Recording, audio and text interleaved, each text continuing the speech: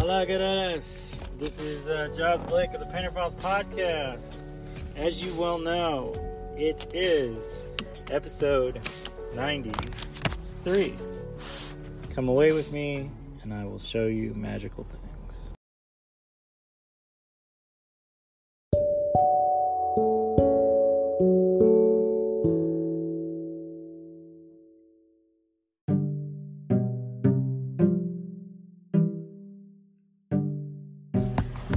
So, it has been a interesting month so far. I have finished the hard part of my Inktober poster. Did I tell you I was doing a big poster for Inktober? My Inktober, Inktober. Yeah, it's been just cool. I did 31 images. And I made it into like a big old wrestling match type of thing, with half of them in the crowd cheering on, and then like two characters in the middle kind of doing their thing. And I really love it, honestly. Like, I feel very happy about it. I'm looking at kind of like these images of some artists that I really liked throughout the years, and how they've done kind of black and white illustration. Because most of the stuff that I've done, as you know, I typically do color. I don't really do black, just monochrome stuff. But I'm giving it a shot, honestly. I've got a few color inks that I've thrown in there. Mars, I made Mars red. I made the Gundam some colors. And I think, I'm trying to remember if I made anything else a color. I think that might be it, actually. But it's, yeah, it's just beautiful. I think I'll make the fox I made red. That's what I did. Yeah, it's just lovely, you know? You want sometimes to do these really fun things, and given opportunities, you have a chance to do them, so you are. I'm really enjoying kind of doing like the subtle little details, the stipplings, the cross-hatching, the kind of stuff where I'm giving shape and form and depth and distance and stuff like that. And it feels really good, honestly. It just does. It's got this kind of really unique niceness that I've really enjoyed making. And also, announcements. I'm doing an online event with Nerdy Bebop. So that's going to be really cool. That's going to be on Saturday, November 14th at 6 o'clock. So I'm going to be one of the featured artists for the Artist Alley that they're going to have. I don't know exactly what I'm doing. I definitely know I'm doing something. I've got so much art. I'm only making two new pieces that I can kind of sell and promote. But beyond that, and they'll all be up for digital on my store, so people can actually buy them there, and then they'll ship it out to them. And, you know, I'm using my Store and V-Store, so it just feels good, man. I'm excited. I honestly wasn't sure I was going to be able to do a show at all this year. So I think that may have been why I was kind of slow on how much I created this year compared to last year and then the years before. Because I knew I couldn't really do anything with them, and I was just going to sit in my studio. I mean, doing little stuff, it's not so bad, but, you know, I've moved on to my bigger things. And my big stuff, it's very difficult to then make stuff and then not do anything with it. So, here I am, doing stuff with it. I don't know, it's really, really, really fun, though. So, I am excited, Galeras, my Genshi, my people, my folks. I love it. I love it!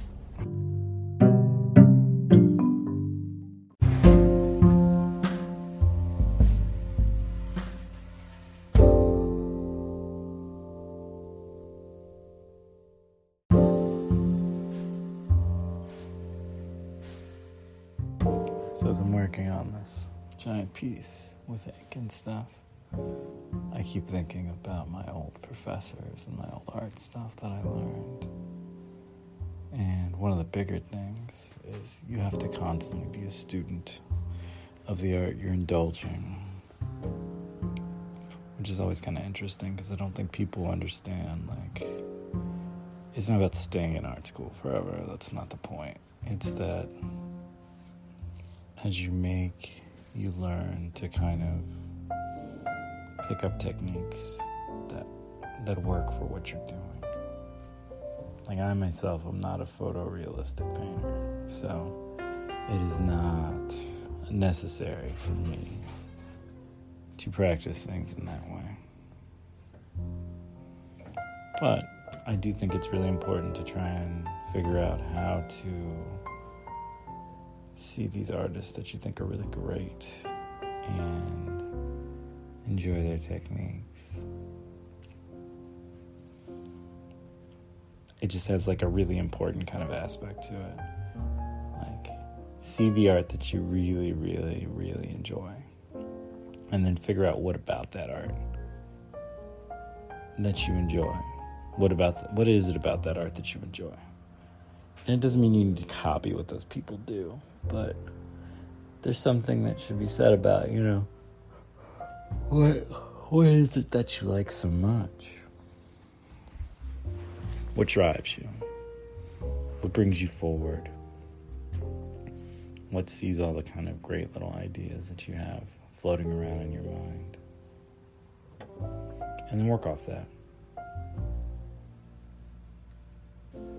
It's just important. It's important that you love the work that you do eventually. You don't have to love it initially. But at some point in time, the goal is to work towards loving what you make. So, get to work.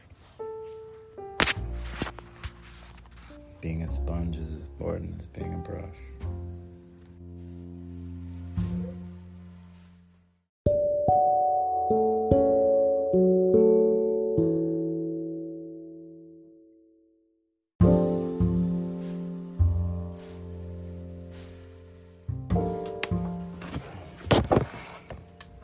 I've come to this conclusion that the persistent madness of Inktober is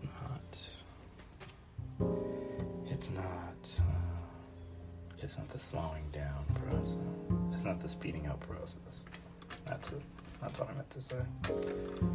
It's more along the lines of slowing down, which is insanely difficult for me. Because I can do 30 paintings, I can do 30 little illustrations in one night.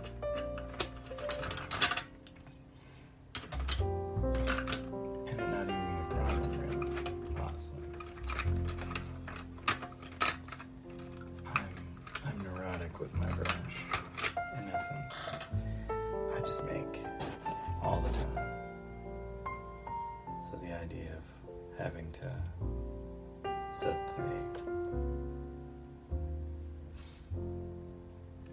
make a lot of something isn't so much an issue for me. I mean, hell, half of my paintings are mostly done in a day, in a 24-hour span, anyways.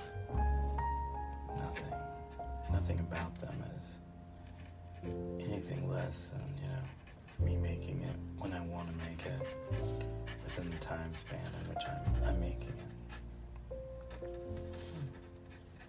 So it's just kind of funny when I think of Inktober, how there's like all this stress to like make artwork and not give up halfway through. But truth be told, it's more difficult for me anyways to slow myself for 30 days. Because that's what it feels like. It feels like I'm stopping, not I'm going. Because I'm not making all my extra projects I make. I'm not making all my little tiny pieces that I constantly am drawing and sketching and painting and so on and so forth. Like, I'm telling myself to slow down and make less and be responsible and finish these projects specifically in a certain way before I start them.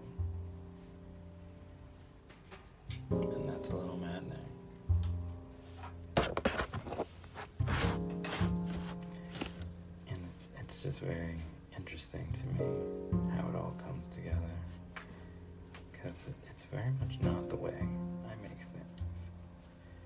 You guys have been watching me make for forever, and so you've seen my process.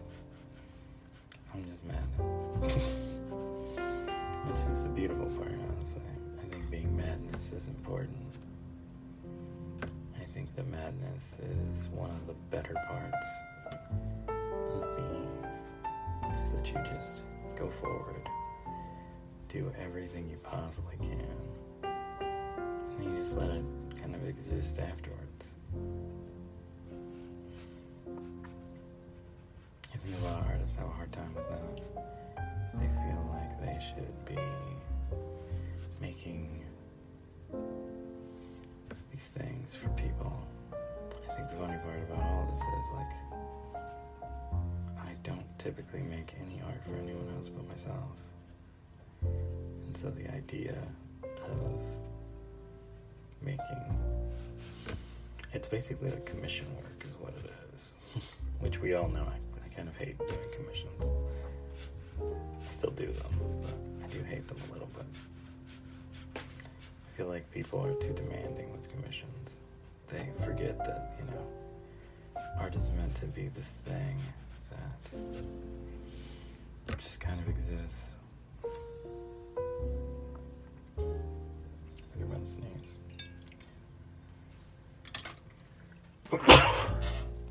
Excuse me. Hi, Tom.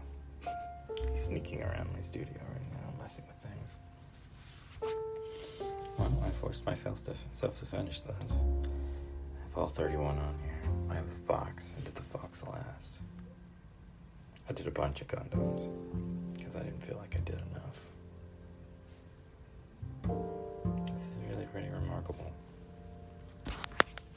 I've got to do so many details, like so many details, but I'm okay with that.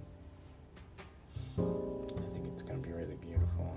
I've been studying a bunch of artists that I really, really like throughout the years, trying to see how they do certain things in art.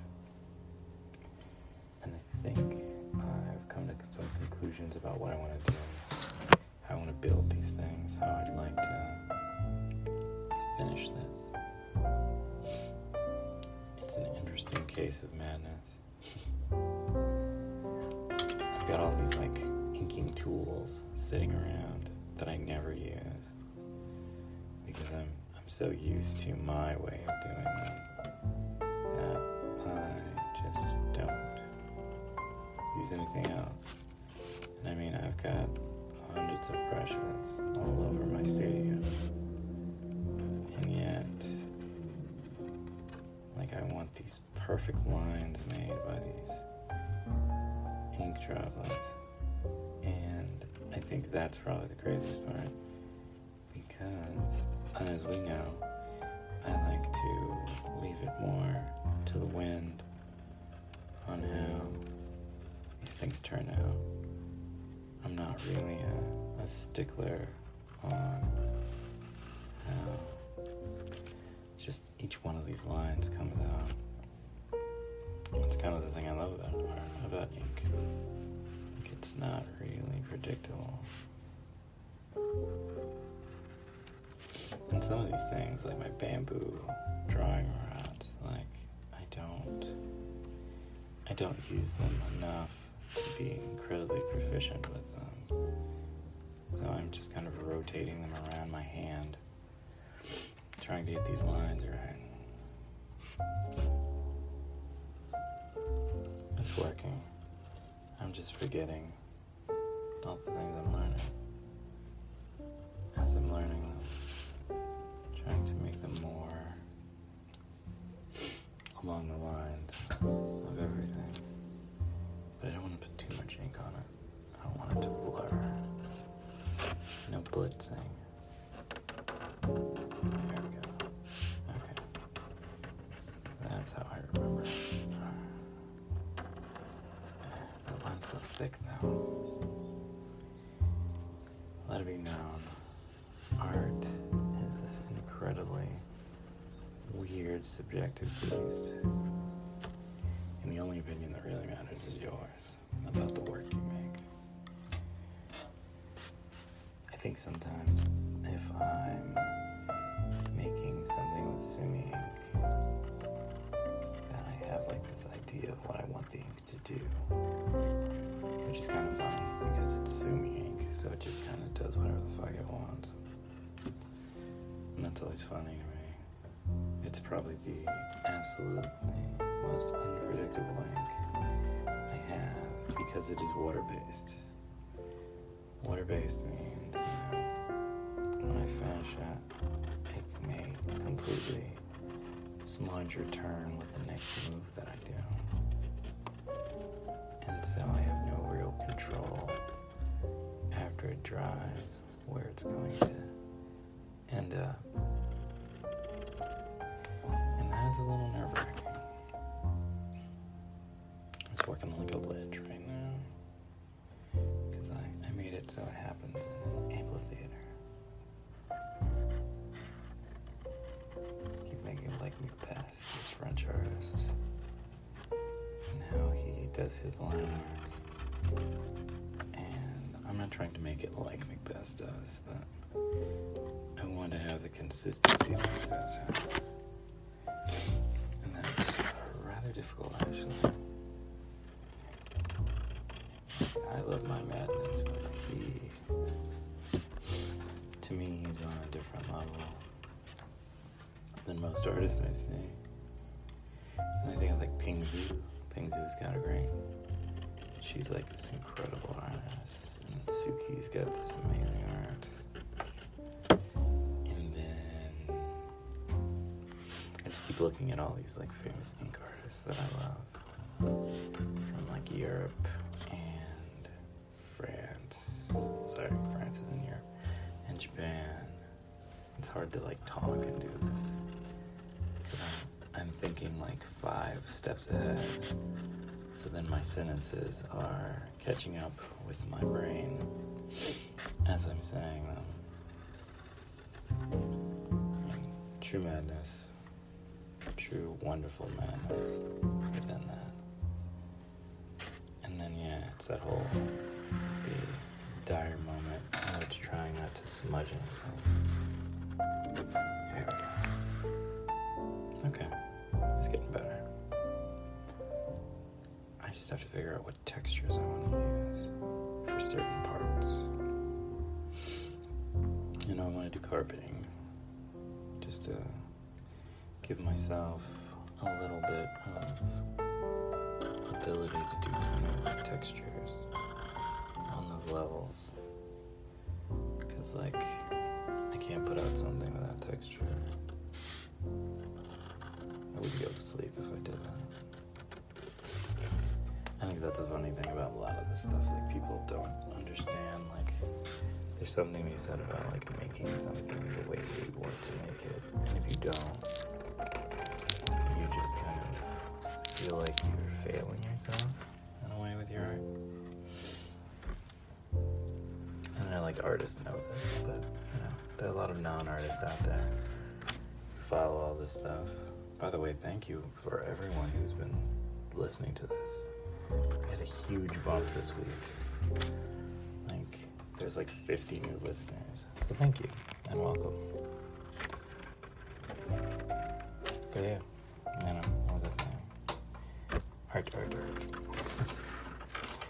There's just this consistency on everything. Tom is under my desk messing with something. And it's just really beautiful. And there's something under the drawing which is going to screw everything up. Well, it's going to mess up the line. But I'm okay with it. A pair of scissors. Jeez, Joe. You're the least professional person I know.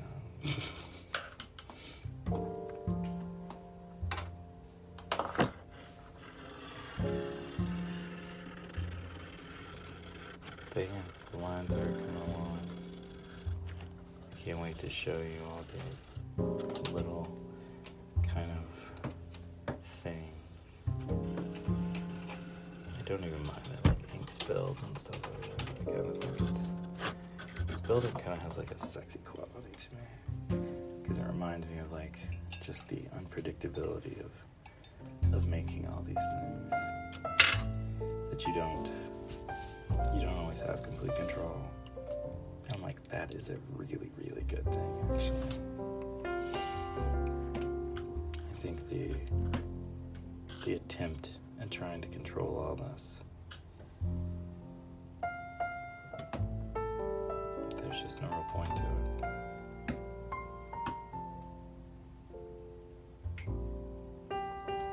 Just making is the important part.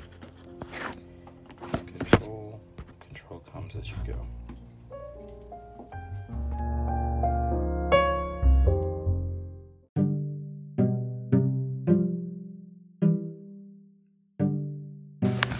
Always fun when you have plans and then you just decide to sleep all day instead. That is what today turned into. Had this medium format roll that I was planning on finishing so I could develop. Did not happen. I was just too sleepy.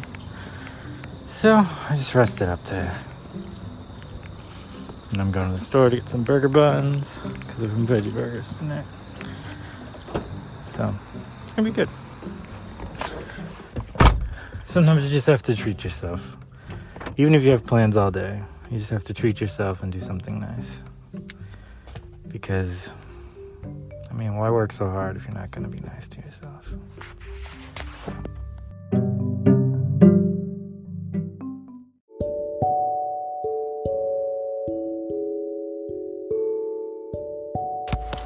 So, today we're going to talk about Tulsa, Oklahoma, and the Tulsa riots that happened in 1921. So, for those who don't know, there was a giant kind of economy that grew out of Tulsa during the 1920s. And, well, ended in the 1920s. So, Tulsa, Oklahoma, segregation was really high still in the country for a very long time. And black people had to live separately in a lot of ways. And so Tulsa, Oklahoma was like a little patch that they had kind of allowed black people to live. And they'd made their own town and their own economy. It was known as Black Wall Street. And essentially the government of Oklahoma around that time firebombed and murdered all those black people. Not every single one of them, because there are some that I believe are still alive from the 20s now. I think there's probably only a few of them left. So some people did survive. But they basically eradicated them. Now, I'm telling you this partially because, it's always good to educate people. But also because, like all economies and all things that grow, they had booming economy as well as even an art scene. And the problem that I've always found with just most things, because most people, when they think about just kind of the wiping outs of people and whatnot, all they think about is World War II. They think about the Nazis. But there have been other groups in America specifically that have been as vicious, if not more so, in some cases. Particularly for the longer period of time. It's not to downplay World War II by any means. The Holocaust is despicable and horrible, and my heart goes out to everyone who's ever been touched by it. But I don't want to downplay stuff like Tulsa, Oklahoma either, because there were a lot of Tulsa, Oklahomans. And they were basically just kind of murdered and killed and eradicated and tortured and held back and etc. And there's two theories that go into this. One, there's so much art that was probably lost during that time frame that could have shaped the way America kind of grew and changed. Because art is culture. And then two, because they spent so much time trying to hold these people back from all different worlds and wilds and whatnot, that they basically kind of fucked their own system up a little bit. Like, you look at Tulsa. Tulsa's never really done well for itself since Black Wall Street fell. And it's because, like, that was their culture, that was their art, that was their money, there was a lot going on there, and it kind of was wiped away, and there was no possibility of anyone coming along and then replacing it, because, like, these were the great minds of their generation, and they wiped them out. So, we are going to talk about how the world probably would have been different right now. Because that's a big thing.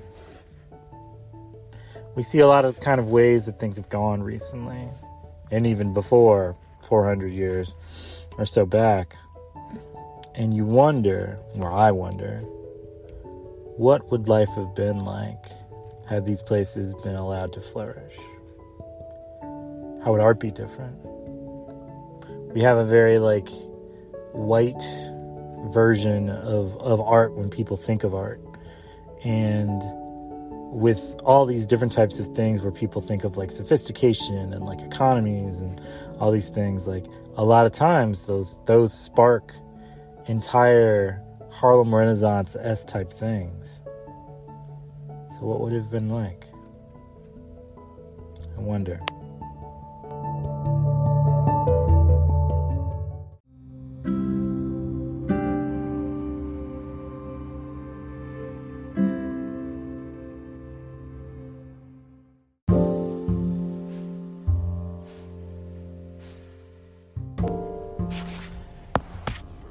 So, it's an interesting thing. Well, going to the grocery store, that I've realized how much my neighborhood that I've lived in since, I guess, now 12 years has kind of changed a bit, honestly. Like, it's this kind of, it's very gentrified now, so it's just kind of strange. Like, I see people I normally would never see here, and although it's interesting, it's kind of strange at the same time.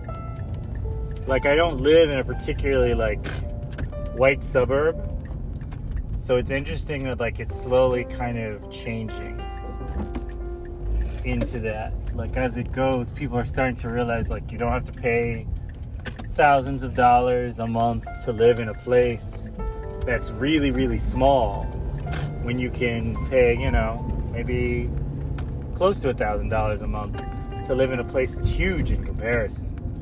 It's just this, and the people are friendly, and it's just nice, you know. It's interesting. Like, I'm happy to share a space with people, as long as people aren't trying to change it. I don't see a problem with it. It's so interesting because I'm like, they're building this thing called the Purple Line. I say this because a lot of you, and now the hundreds of you, which is still crazy to think, don't necessarily live here. So they've got this thing called the Purple Line. It's going to be kind of like a trolley car. Now, a trolley car feels like such an old-fashioned-y thing to say, but it's what they're bringing back. DC's always kind of had trolley cars, but never really in this part of Maryland. Somebody told me a couple weeks ago that they thought that Silver Spring, Maryland was a neighborhood, one of the neighborhoods, the quaint neighborhoods of DC, which I thought was really funny. It made me laugh because I was like, it's a full-on city, so it's kind of funny, and it's not technically in Maryland. I mean, it's technically in Maryland, it's not technically in DC. So it's very interesting to kind of see how, like, people see the places that you've lived in. Because, like, most of this neighborhood is made up of, like, I live in Tacoma Park, which is different than Tacoma Park. And, like, Langley Park and stuff like that. And it's mostly made up of, like, a lot of Spanish kids and a lot of Spanish and, like, Ethiopian. And, yeah, honestly, yeah. So you've got like Hondurans, Ecuadorians, Mexicans, not really a lot of Brazilians, a little bit of Indian, and mostly like Ethiopians and Eritreans. So it's a very interesting place to see like a lot of different foods and flavors and cultures, and like people are very friendly. Like it's just nice. And then you've got like these other people who are kind of moving in from like Virginia, basically. And I don't know that they're used to the way people are here. I think they've had an idea of what they think DC and the greater areas are like and what the people are like. Because all they've ever seen is probably like television and like misconceptional type of things. So it's very interesting to see them kind of toe themselves around the area. And it's it's weird. It's funny, but it's weird at the same time. Like I'm more than happy to have more vegan places to eat. I love that. That sounds fun. But it's very strange to see like Starbuckses pop up quickly and like construction go down so they can have like bike lanes and stuff like that on streets that are already like super busy and always have traffic. So it's just kind of like, the idea of someone having to bike through this seems kind of dangerous to me. Like I wouldn't recommend it. I mean, I don't feel comfortable really walking that often around here.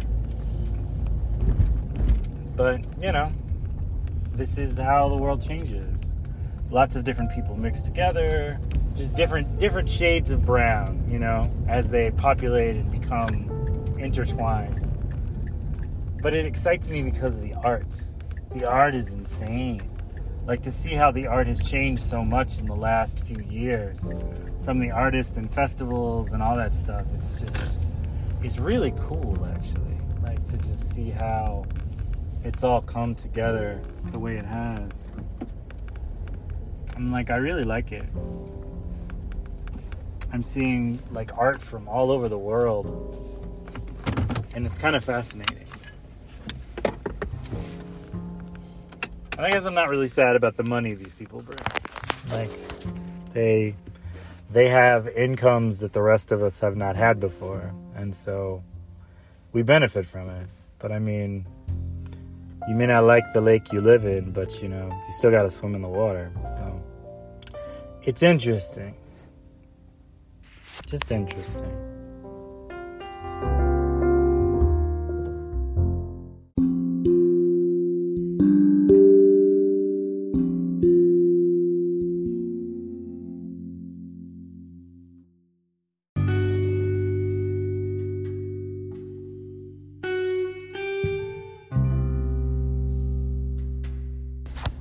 So, back to the poster. Getting on it. Gotta get certain things done before all this ends. Before this month's over. I still got a really long time in the month to get it going, which is cool. Because I hate stressing about this shit.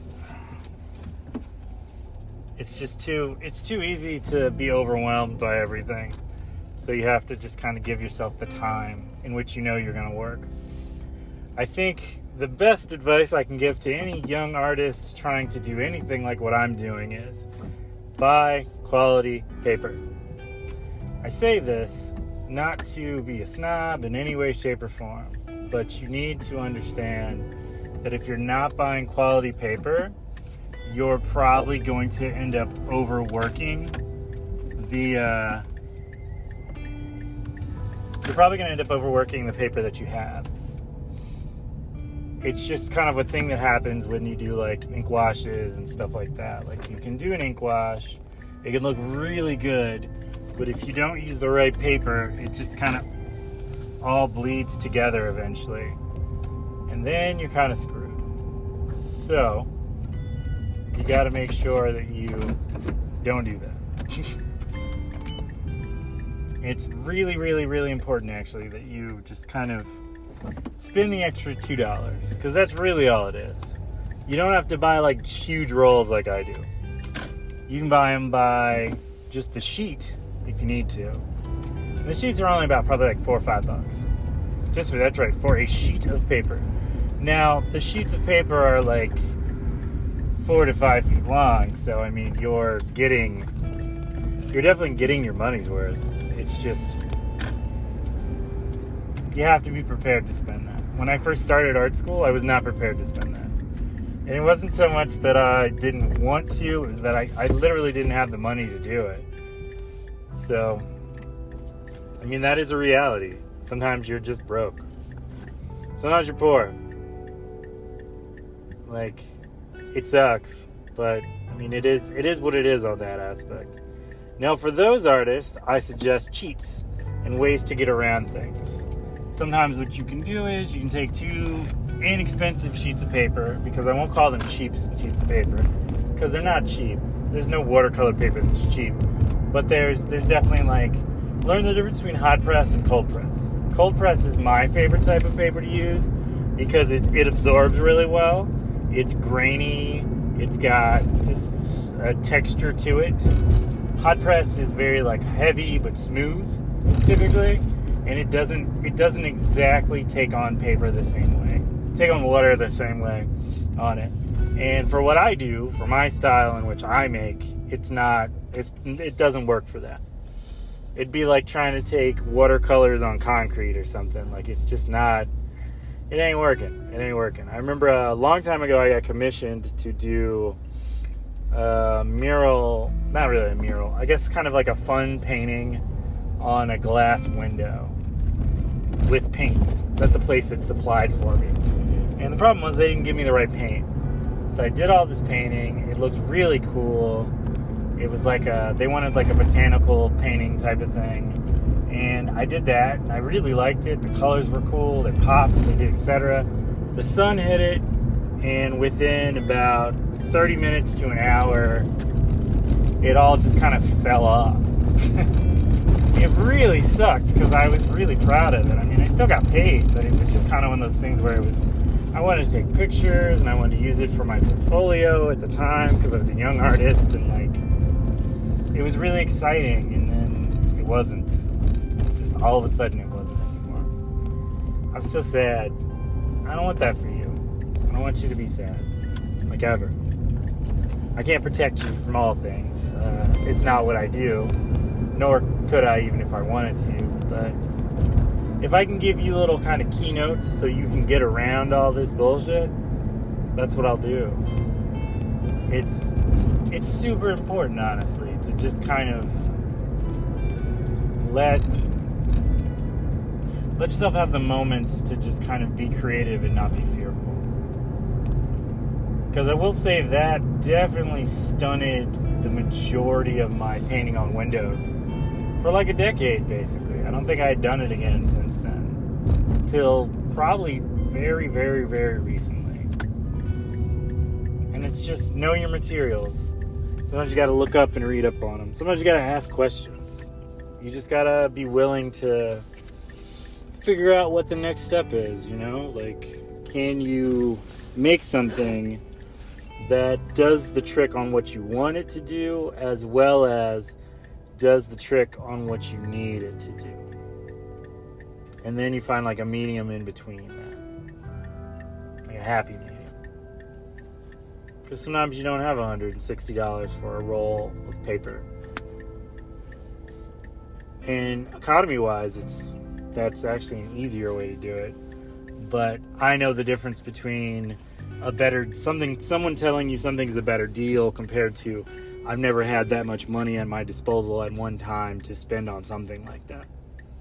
Because that's real. That's like a real thing right there.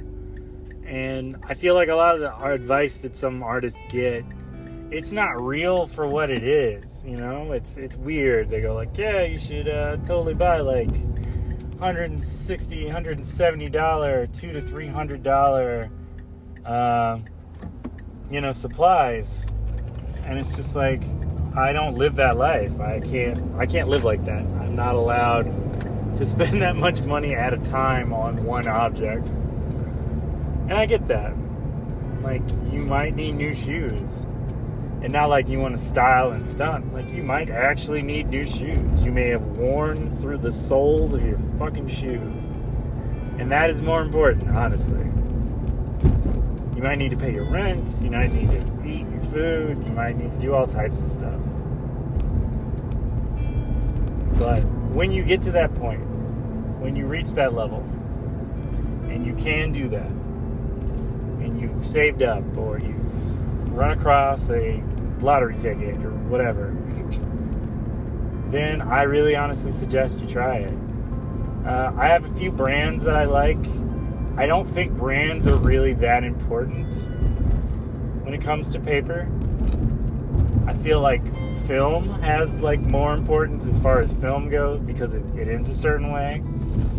But I would say if you can get like a block water paper, that is sometimes better. You can get a lot out of those. And you can kind of just keep rolling and going and moving forward and stuff like that. And that's really cool. So, just give yourself the opportunity to try these things. And I mean, if you know an artist like me in real life, like ask them if you can have a sheet of paper. I'll give you a sheet of paper. Hell, if you email me at my email address, Jaws Blake. Sorry, not Jaws. That's not my email. If you message me on my website, jawsblakeblog.com, I will, we'll figure it out. I'll send you a sheet of paper. It's very possible. We'll figure it out. We'll figure out a way, I just want you to be able to like make things and do things. I think sometimes the best parts of all the stuff that you do is just the opportunities given to then be things. Like, I didn't really get my stride until I won like a little scholarship. And that little scholarship gave me so much paper. And in a lot of ways that changed how I was able to make stuff. And I really love that. Give yourself these opportunities, Galeras. It's really important. Be open to the idea that you can make something amazing. You're not wasting paper. You're creating.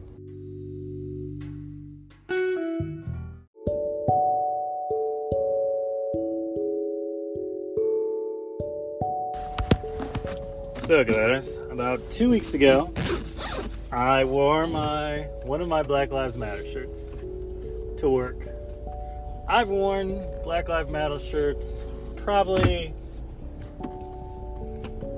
100 times this year. I have several. I designed a few. I even bought a few from other artists. And for a while, for like the last 2 weeks, I haven't really worn it because of the situation that happened at my job with this crazy old Russian man who had a lot to say about Black Lives Matter and about how I was brainwashed and all this type of just tawdry bullshit. And I got a lot of responses from a few people, which doesn't make sense as a sentence. I got some responses from a few people. I had a few discussions. And I guess the thing that I want to fully illustrate about it is I, as a person of color, specifically a Afro-Latino man, specifically a West Indian black man, deal with a lot of kind of old white guy racism. Deal with a lot of old white guy racism. I got people running out in front of me while I'm driving. I'd say on at least not every day, but I get hit with bullshit probably about every other day. Somebody says something or infers something. I'm aware of what they're saying. It'll be something like, when you gonna cut all that shit off your head? Once you get a respectable haircut, all those tattoos, you look like a cholo. That's my favorite. There's just so much. You should be clean cut, look more presentable. And then they name a bunch of black people they feel are presentable. That are very, kind of upper crusty, white collar type of folks. So it's not really about the shirt. I mean, I definitely think the shirt probably helps to some extent for those who don't feel quite as emboldened to say something. But it's not a what you wear. It's no more than women being harassed by men. It's not really about what they have on. It's these men like to harass women. And that's it. They just do it. You could have a burlap sack on and they'd still say something about your ass. I remember being very young in college and realizing after several kind of instances of just like facing people that were ridiculously racist, that if I wore long sleeves to cover my tattoo, because I only had one at the time, and I took out my earrings, which I had a lot of, I'll admit, and I took all my necklaces off. This was the 90s, so be kind. This is like 1999. Everybody wore like 7 fucking necklaces, so don't judge me. And giant-ass pant legs. I realized there's nothing I can do where someone's not going to treat me different because I'm not white, basically. Like there is no point where there is no point I can agree with them on. There's no attitude, there's no dress, there's no style, there's no nothing.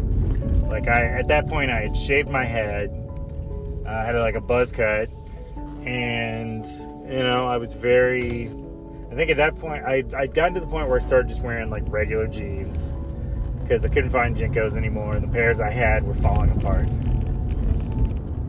So yeah, it got to that point where I realized it was like, this isn't you. There's literally nothing you're doing that makes these people act this way. They just act this way. So, yeah. I'm wearing the fucking shirt today. And I'm gonna wear it any other day. Because in all honesty, like, fuck those people. Also, I have reached a new milestone. I have gotten a thumbs down on my YouTube videos. Which is funny, because, like, literally you don't expect to see thumbs down unless somebody has, like, hundreds of views, not, like, 20. Or thousands of views. So, it's interesting. We've reached a milestone. We're popular enough that people who don't want to watch us, and then they thumbs down us. So, yay! It's hater season. The leaves have fallen and the haters have come inside. Now they're watching things. It's alright. To all you wonderful, beautiful people, my gente, my galeras, just realize that, like, you are incredible, and you are worthy, and you are beautiful and amazing. And no matter what, you'll always be those things. And I believe in you. Side note, also a personal pet peeve, just personally for me. It is a very, very volatile time to not be washing your hands, to be trying to split food with people, to be trying to just not be safe. You're not only putting yourself in danger, you're putting other people in danger. So, I don't know why people still do this, but, like, why are you guys, like, breaking donuts in half and then, like, putting them back in the box? Like, this is a dangerous time. It's a very specific thing to say, but, like, gross. Like, I don't want to come near that box anymore. Like, it's not a safe time to do shit like that. Like, I personally don't like the idea that you've decided for someone else that they're going to have to share a piece of food with you that you've touched with your hands. In general, I feel like that's kind of an invasion on someone else. But specifically, and I understand what people are going to say, oh, well, like, I didn't want to eat the whole thing, so, I didn't want to waste it, so I put it back. Yeah, but there's like a pandemic going on. Like, I would rather you not eat the other half of the donut and throw it away than to potentially make someone else sick. Side note, whenever people reach into a donut box, I don't watch people oftentimes go and clean their fingers or wash their hands. So that within itself is nasty, but then you're taking something and then throwing it back in a box. I work in a garage. My garage is gross. Working in a shop, we have grease and dirt and grime everywhere. It is particularly not a good place to be sharing finger foods with people in general, but let alone, once again, COVID-19. All right, well, that's all. Thank you.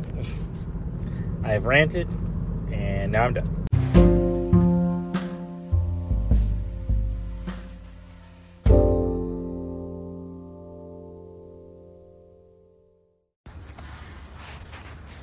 So there's this interesting concept that hits oftentimes a lot with communities, first-generation communities of color. And this works for art, this works for life in general. It's very funny because, like, you're taught to kind of keep your head down, like, succeed incredibly, but also at the same time keep your head down as much as possible. Like, if you draw attention to yourself, like you're doing something wrong, but you're also meant to be as successful as fathomably possible, like an incognito Bill Gates. It's an interesting concept because, like, you can't really be both. Like, these people have made their mark in the world because they did everything they could to stand out. They made stuff and they had to go out and put their face on it and basically beg for the attention and the money of others. So it's kind of an interesting, strange type of thing. Like, you definitely don't protest, but you do go door to door knocking on everyone's door that you could ever meet to get them to help you in some type of mainstream financial process or idea. It's just such a conundrum and it's a mystery wrapped in a circle, wrapped in a box that is hidden under your stairs, but has a speaker inside of it that's telling people to look at it at the same time. It's such like a weird little thing. It's a funny thing, but it's weird at the same time.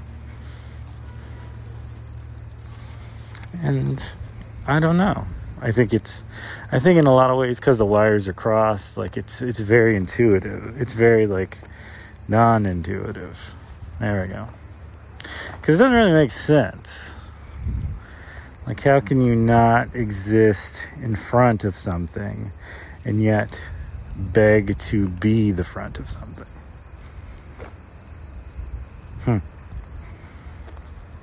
I don't know. I do not know. I remember, like, a long time ago when I first started being an artist, like a real artist, not just like a kid that liked to paint, but like I thought of myself as an artiste. I would be really kind of in my shell, but at the same time I would occasionally like make something and then have to show everyone. But I wouldn't say anything. I'd just kind of make it a point to publicly do something so people could see it over my shoulder and then say things, and then I'd get totally shy about it. It was just this weird, I'm sure many artists have had a very similar situation that they kind of lived through. It's just funny. It's very nonsensical, but perfect within its nonsensicalness. Art is not one way. Make however you make, and then just try and do all that you can in the process of doing those things.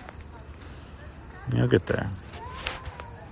Alright, guys, this is the end of the podcast.